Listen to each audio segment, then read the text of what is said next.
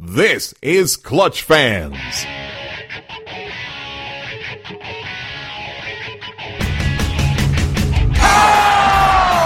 the parking lot, the Rockets are going to Boston. How sweet it is!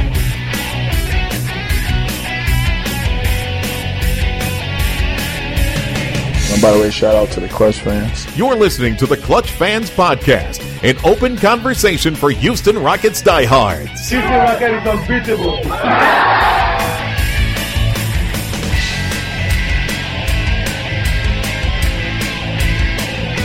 I'm ready to get on Clutch Fans. Now, here's your host, the man who would have drafted Harold Miner over Robert Horry, Dave Hardesty. I am stoked to have with me as a guest today someone that I've been sitting next to at every Houston Rockets home game now for the past, 4 seasons. He's probably sick of my questions by now. He's spent nearly 10 years with the Houston Chronicle covering sports and spent a few years covering the Rockets at Fox Sports Houston. He writes today for the Sports Exchange and does really some outstanding analytical work on the Rockets that you can read at Culture Map. He's honestly one of the most knowledgeable people I've met about sports in general, and a pretty good foodie as well, and that's Mr. MK Bauer. How you doing, MK? Dave, I am fantastic, and it's all about the food post-game. I wish people understood how important those food trips post-game are to our well-being and our good overall health. Absolutely. I mean, MK and I usually he has taught me a few things that Jack in the Box is not fine food and things of that nature. So I've been learning a lot about some great places downtown. I want to jump right here into the Rockets.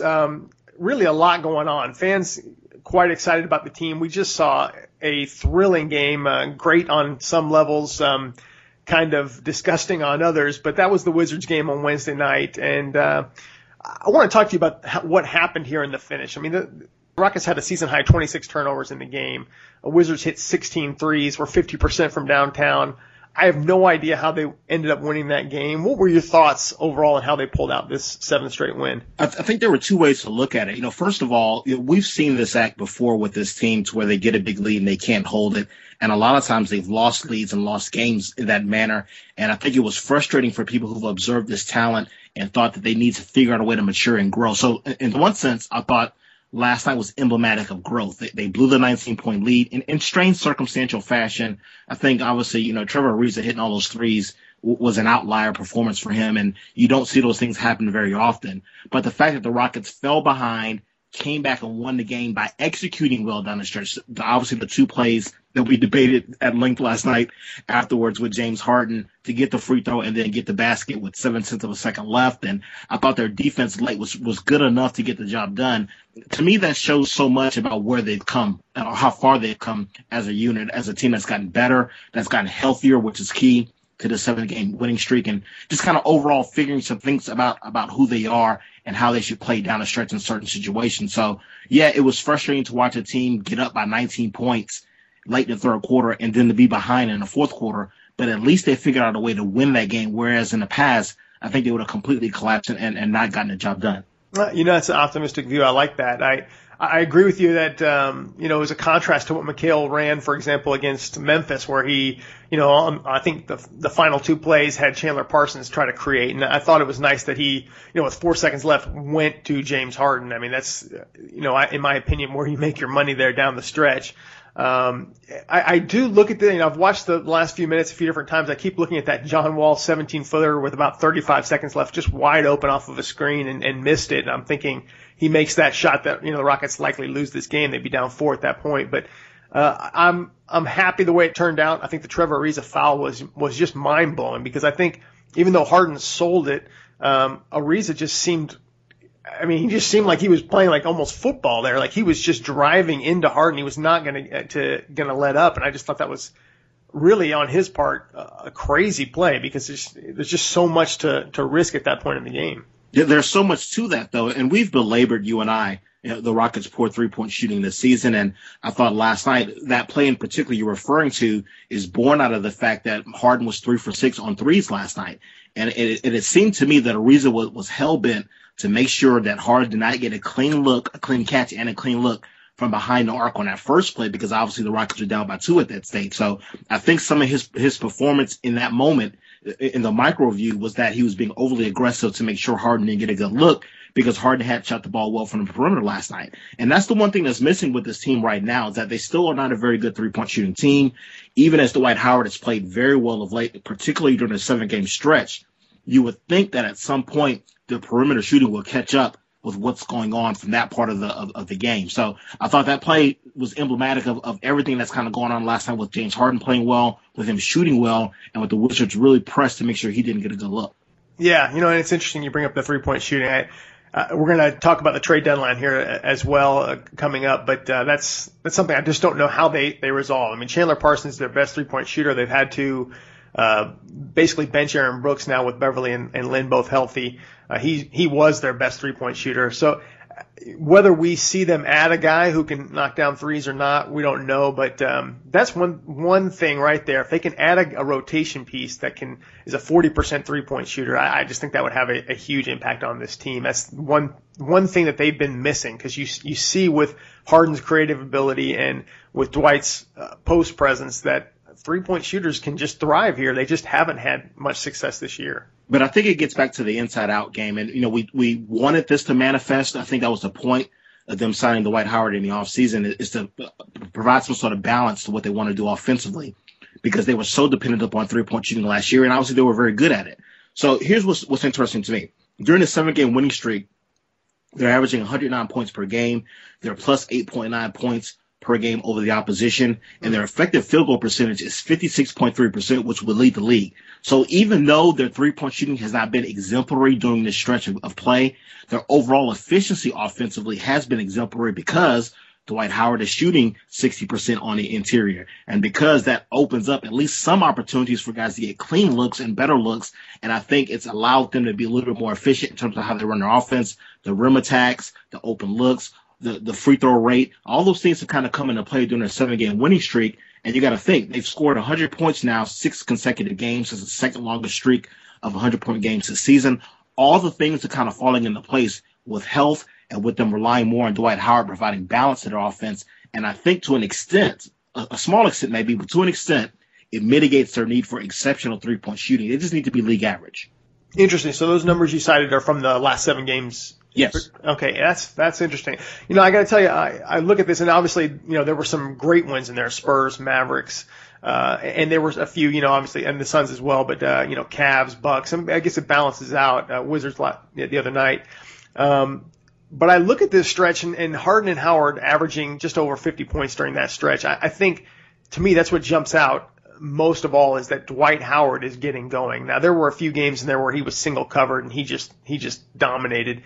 But I think that's what I've seen the most growth in the Rockets from beginning to now is that they couldn't get him the ball in the post. They struggled mightily throwing the oops, and now we're seeing them connect with Dwight. I think there's more chemistry with Dwight now, how to get him the ball, and I think he's played extremely well. It is a small sample size, but it's the season-high 7-game winning streak, and I think that's the most promising thing to me moving forward. And that's what makes him dangerous because for a while it seemed like James Harden was the only guy that could get Dwight Howard and alley-oop. But last night we saw Chandler Parsons get him a couple. We've seen Jeremy Lin get better at that, and his passing to Howard in particular has been very suspect through the course of the season. So I think overall you're seeing guys develop that growth, develop that cohesion, and understand a little bit more about where to get Dwight the ball in an effective position offensively. And that's why you've seen this uptick in production for him. If you're going to get 25 and 12 out of Dwight every night, with him shooting 60% from the floor and 65.6% from the line, I don't think you can ask any more of him, really, at this stage, considering their narrative coming into the season that he's on a decline and he'll never be the same physically. And I think we've seen enough of him during this stretch to understand that he's playing 34.4 minutes per game, which seems like a lot, but really it's the second lowest amount per game in his career since his rookie season, and that he's been so efficient of late in terms of how he attacks teams, as you referenced, even single coverage or passing out of the double team, that I think the overall offense has just gotten better. The one thing he needs to clean up, obviously, is the turnovers. I think he had 7 last night. That's a problem. But they're trusting him more with orchestrating the offense from the block. And I think it just opens up a world of possibilities for what they can do offensively, something they couldn't do last year with Omer Asik, who scored obviously primarily on catches and dunks and finishes after offensive rebounds. I just think where they're going right now offensively, they're just scratching the surface of how good they can be as long as they remain healthy and as long as they keep Dwight Howard actively involved. Yeah, and that's something I can vouch for, that you've always been on that bus where saying, hey, Dwight Howard's offensive rate hasn't changed. I mean, that he's still the same player. And I think you've really done a good job destroying that narrative that he's on the decline. I look at this team now. I mean, they're 36-17. This is the second best record in franchise history for the Rockets, trailing only the pace set by the 93-94 title team. With Wednesday's win and Portland's loss, they're now the third best team in the West, at least tied with Portland. They're just 2 games back of the Spurs, which to me is incredible. I mean, the Spurs are considered a contender. The Rockets are not even mentioned as contenders this year. That's usually reserved for Miami, Indiana, Oklahoma City, and some people include the Spurs as well. Is that fair? I mean, how high, in your opinion, is this team's ceiling this year? The schedule's going to get tougher, but is this team thrusting itself into that contender picture? I think we have to seriously consider them. I mean, they're 5-5 against the top 4 teams in the West, excluding themselves, obviously, Oklahoma City, San Antonio, the Clippers, and Portland. They're 3-0 against the Spurs and only 2 games back of the Spurs, a team with some serious health issues. They already had the tiebreaker against San Antonio, so really all they have to do is tie San Antonio to win a division, and then you're maybe talking about the second overall seed. I think Portland is going to come back and continue to decline. They're just too poor defensively to really remain in the race for the top overall seed. And also, I think the Clippers are the one team that is in the mix for the second seed behind Oklahoma City. I think Oklahoma City is going to run away with the West and win it ultimately. And I do have concerns that the Rockets don't match up very well at all with the Clippers, simply because Chris Paul gives them a dimension that the Rockets do not have and cannot counter. But there's a distinct possibility this team catches the Spurs. So let's not dismiss that out of hand simply because the Spurs have been marvelous over this last decade and a half. Yeah. I think it can happen. The fact that they are in third place right now is mind-blowing when you think about how inconsistent they've been through the course of the first 50-plus games of the season, with all the bad losses and the puzzling performances that you can't quite wrap your mind around. The 7-game winning streak has put them in position to finish all the stuff they've talked about with gelling and cohesion and camaraderie and chemistry. It was really startling to me to look at that. I think I had to stare at the standings for a while last night when the Houston Rockets Twitter account retweeted the standings page. And I'm like, man, they're in third place. I mean, think about that. They're in third place. They're ahead of the Clippers. They're ahead of the Blazers. They're knocking on the door with the Spurs. So to answer your first question, I think they can be considered a contender. I don't think they're going to ever get past Oklahoma City as they're presently constructed, particularly if Russell Westbrook comes back. But if you're talking about where this franchise was a couple of years ago, now you're saying potentially they can get into the playoffs as a 2 seed or a 3 seed.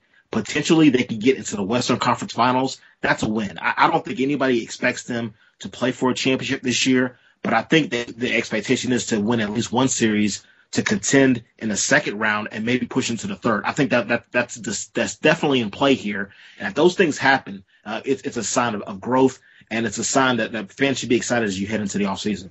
Yeah, I think you just said exactly what I wanted to say as well, because I think there's a very clear line with the Rockets. A first-round playoff exit would be a massive disappointment, and somebody is going to be massively disappointed. There are 5 teams in the West right now where there's sort of this grouping that are putting themselves ahead of the rest of the West, and the West in general is loaded. I mean, Golden State right now I think is the 8th seed, and that's ridiculous. So, but I think those 5 teams, you look at OKC, Houston, Portland, San Antonio, and the Clippers, somebody's going to walk away with that first-round playoff exit. So you look at Houston, that would be a disappointment, but a loss in the second round is probably what is expected. Making it to the West Finals would exceed expectations. So, and of those 5 teams, you mentioned it, they've had success against the Spurs. They're 5-1 against 2 of them, the Blazers and Spurs, 0-4 against the other 2, Clippers and Thunder.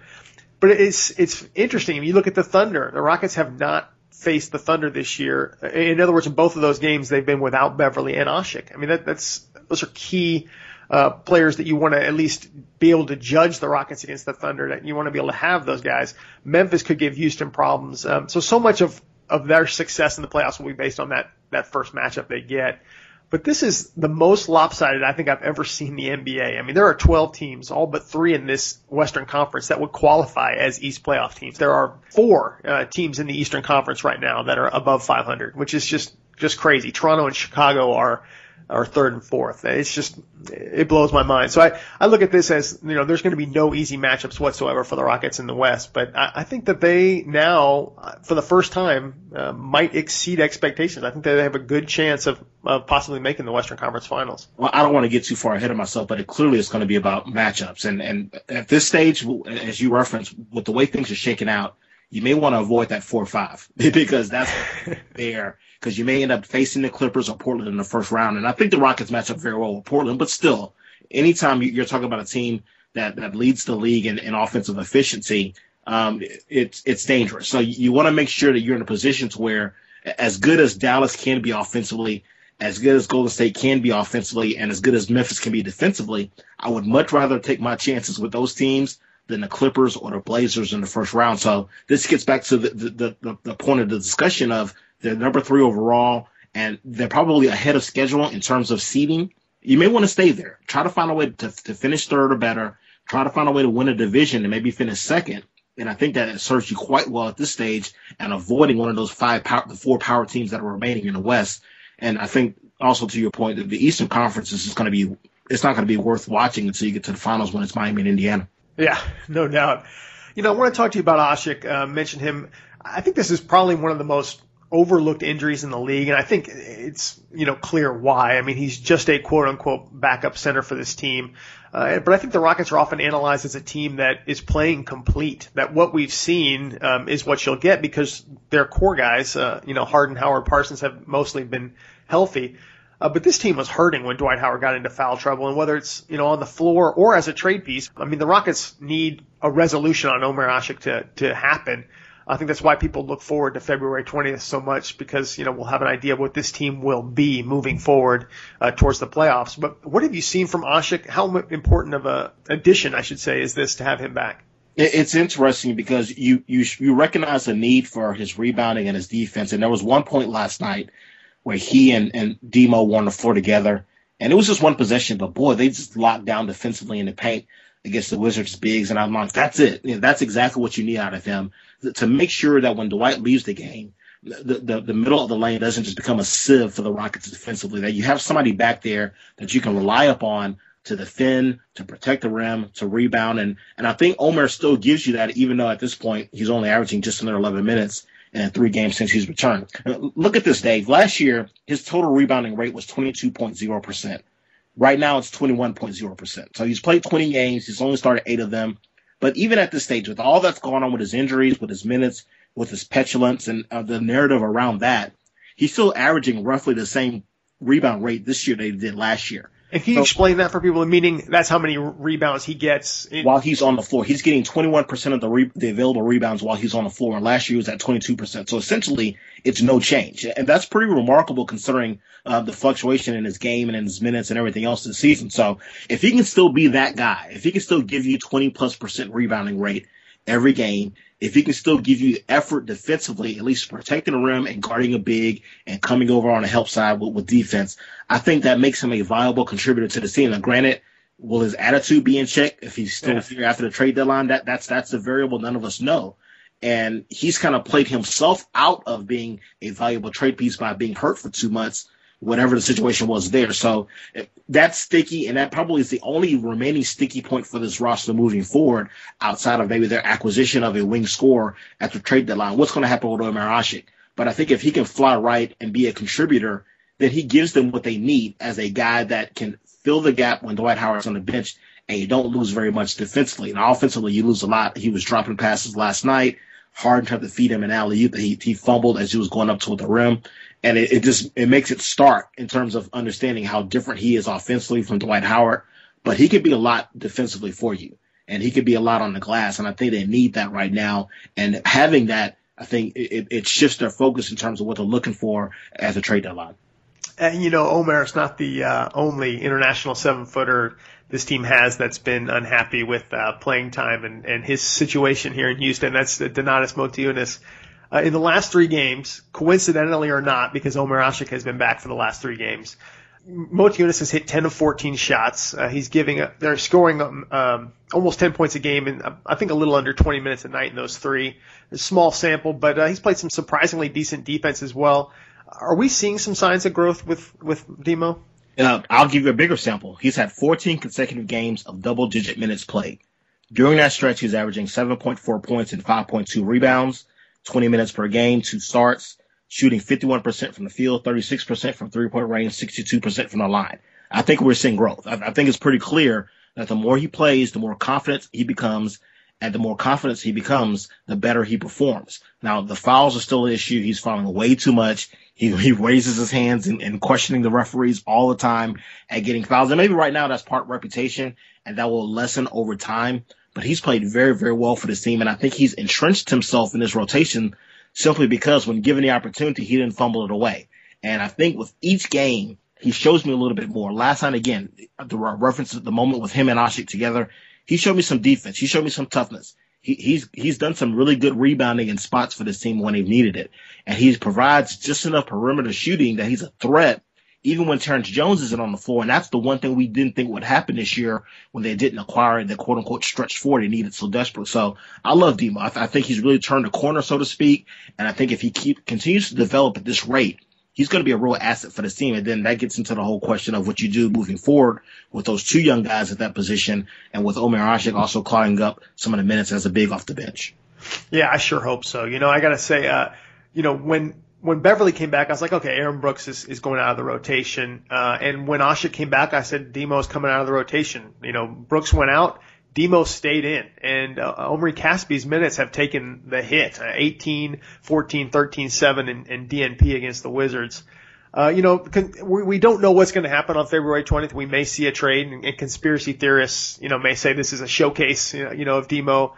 But right now, it certainly looks like Motiejunas maybe is taking over some minutes from Omri Casspe, and we're seeing a little bit less small ball, if you want to call it that, and more playing with Demo. It's going to put a lot of stress if they go away from the small ball on Parsons and on Harden defensively, and God knows we don't need any more stress on Harden defensively. But I think I agree with you. I think that's the direction they're moving because they have such versatility with their bigs now, with what Terrence Jones can do, putting the ball on the floor, playing defense, what Demo can do as a perimeter shooter and as a crafty guy in the lane around the basket, and just the effort level from both of those guys, it's a plus.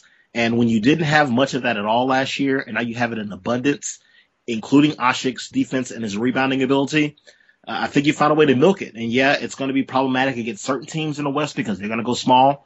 But I think if you can overwhelm teams with your size, and then you still have the perimeter weaponry in Harden, in Parsons, in Lynn, and to an extent Patrick Beverly, and if Casspe and Garcia can never figure it out with their three-point shooting, then again, you're talking about a rotation that's viable. You're talking about an 8-9 man group that can serve you very well in the postseason, and you don't have to need anything at the trade deadline. Will they still look? Absolutely. We've talked a lot at Rockets games about it'd be nice to have a wing scorer off of the bench, a guy with some sort of versatility that can also do a little bit of defense, a guy that can attack the rim, not necessarily just shoot threes. I think they got plenty of that, but a guy who can maybe attack the rim off of the bench in coordination with Jeremy Lin. But right now, with the way Demo is developed, I think it's rounded out this roster in a way that none of us anticipated coming into the season. Yeah, Daryl Morey said recently on a radio interview, said that he may be bluffing, but said that he wanted to stick with this team, felt good about it, and I don't know, we'll see it. We'll see what ends up happening there. I think we have to talk about, before we jump into the trade deadline, we have to talk about the Lynn Beverly starting discussion because pretty much it's mandated into our podcast law. We have to discuss this. I mean, is it even a debate any longer, in your opinion? Which player should be starting, in your view? It's not a debate. It's Patrick Beverly simply because the numbers suggest that he's a better fit, not a better player, which is what a lot of people seem to misconstrue here. He's a better fit with the other four guys on that starting unit. The 11.6 net rating to 4.6 for Jeremy Lin. The better turnover assist ratio because they don't turn the ball nearly over as much with Patrick Beverly on the court as they do with Jeremy Lin. I mean, everything, if you flush it out, it makes perfect sense for Beverly to start. And again, this isn't about disrespecting Jeremy Lin. And I think Kevin McHale's made this point and no one's listened to it. That's a Hall of Fame player who spent a bulk of his career coming off the bench, or a large portion of it coming off the bench. There's no shame in that if you're still getting the minutes. And Jeremy is still getting 31 minutes a game, which is ample amount of minutes. Here's what's interesting to me. And as I prepared to talk with you tonight, I kind of delved into the numbers because that's what I like to do. Jeremy's turnover rate, his assist rate, all those sort of the peripherals are better with him coming off the bench than they are with him starting. Now, people may want to dismiss that out of hand because his scoring is down as a reserve as compared to a starter. But when your effective field goal percentage is 52.2 as a reserve and 52.4 as a starter, that means your shooting is pretty much essentially the same. When your assist rate is 25.1 as a reserve and 22.8 as a starter, that means you're distributing the ball better as well as being an aggressive offensive player. When you're turning the ball over at 13.7% ratio as opposed to 15.1 as a starter, that means you're taking care of the ball better. So all the signs point to him playing better as a reserve player and also being a better offensive player, specifically not standing next to James Harden all the time and just standing around and watching. And I don't know why people can't understand that, why they can't grasp it. Maybe it's a salary. And yeah, that's another argument that he's making too much money to be a bench player. But the way this team is presently constructed, he seems so much better and he's a better fit as a bench player than as a starter. And this is not about him being an inferior player to Patrick Beverley. This is about his role on this team and the way Beverley fits with those other four guys to start. Yeah, and it's almost a catch-22 because as he succeeds coming off the bench, people think that he needs to be upgraded to the starter. And I 100% agree with you, as you know. I mean, this is just, I feel they have got good chemistry right now with the starting unit. I think the numbers show that they're a more effective unit as a five with Beverley in there. And I think I think we're seeing also in a small way a difference between advanced stats and just basic numbers that people look at with Jeremy Lin. I think that people look at points and assists with Lin compared to Beverley and they say, what in the world? And I think turnovers is one of the most overlooked, I think, aspects here. I mean, when you consider that when a team turns the ball over, they're giving up a little over a point. I think we saw 26 turnovers in the Wizards game, turned out into 24 points. Between Harden, Lin, and Beverley, there have been 11 instances this year where one of them played 30 minutes in a game and didn't turn the ball over, and all 11 times it was by Beverley. And that's because he's a completely different player than Harden and Lin. He has different responsibilities. But when you put Harden and Lin, who are very similar in their attacking style and high turnover style, when you put those two guys together, I mean, you're going to have more turnovers. And I just think Beverley complements what Harden does much better. I think when you see Harden, Lin is such an effective player for this team in the sense that he gives you insurance at the point guard. He gives you insurance at the two guard, and he can come in as a six-man spark. He really is playing three roles for this team and has played them throughout the year because the need has arisen with injuries. But I just think that the starting unit they have is the right one. One thing to add. The turnover rate with Jeremy Lin starting with the other four guys for that starting unit is 17.0%. With Patrick Beverley is 13.9. That's significant. That's 4 possessions basically that you're giving up with Lin amongst the starters as opposed to Patrick Beverley. And with the way the league is now, possessions are very, very critical. With the pace the Rockets play, you can't afford to give up 3 possessions per 100 just on turning the ball over. You have to maximize every opportunity. And I just think they take better care of the ball with Beverley out there than they do with Jeremy Lin. But that's the one critical difference. Everything else you can kind of flesh out in terms of rebounding rate and assist rate. But the turnover rate is so critical. And it's the one thing about this team that's the weakest. When you look at the 4 factors, the Rockets are 3rd in the league in effective field goal percentage. They're 1st in free throw rate. They're 12th in offensive rebounding rate. They're 29th in turnover rate. So that's the one flaw they've shown all season long. And if they're going to get that next step up, they got to get better at taking care of the ball. And I think you do that by making sure you keep the unit on the floor, at least the starting unit, intact. Yeah, and I want to dive into the trade deadline. This is what everyone's focused on. It's less than a week away here, February 20th. I think we're setting ourselves up for just a fascinating, reveal of what Daryl Morey is going to do, because he may do nothing. He may do something small. I highly doubt he does nothing. But he has a juggling act here that, people may notice that he has to decide whether he's going to make a large step forward right now for this team, knowing that the way you've had Yao Ming and Tracy McGrady, and you don't get those opportunities where your stars are healthy and you can make that run at it. They're 36-17, 3rd in the West. He has to decide whether he wants to add a significant piece now or some type of helpful piece and possibly put at risk his 2015 status, where he's hoping to set himself up for a 3rd star or a 3rd player of a higher caliber, if you will. What do you think we'll see happen here? I mean, obviously we don't know what's going to happen, but what do you think type of moves we'll see happen from Daryl Morey? Well, I definitely think it's a referendum on how he feels about this team. If he doesn't make a play, I think it's pretty clear he thinks that, we'll be good enough next year with growth and maturation. I don't think that anybody, even in your most optimistic view, will look at this team and say this team is going to win the West. A lot of things would have to go right for that to happen. So if he makes a move and gives up some younger players to make that move, I think he thinks that they're 1 or 2 players away from winning the West, and he's going to go for it now. And I think you make an excellent point about that. We can't sit back and think or assume that Harden and Howard will be healthy next year. If you think you're close, and strike while the iron is hot. Yeah, make a move and get her done. And I think I've been maybe naive in assuming that they'll be fine, they'll grow and get better next year. Well, you don't know what next year has to hold. So if they think they're close, and they think of Paul Millsap or Anderson Varejao or Dion Waiters or a Thad Young or all these names that have kind of been bandied about, if they think those guys are going to get them over the hump, then I think he'll make that move. And I think they'll prove to everyone how he views his team, that he thinks they're close enough, and he's not going to wait till next year for another year of growth and maturation. He's going to do it right now. So it's different. What's kind of confused me is that they've completely backed away from the whole Omer Asik moving thing.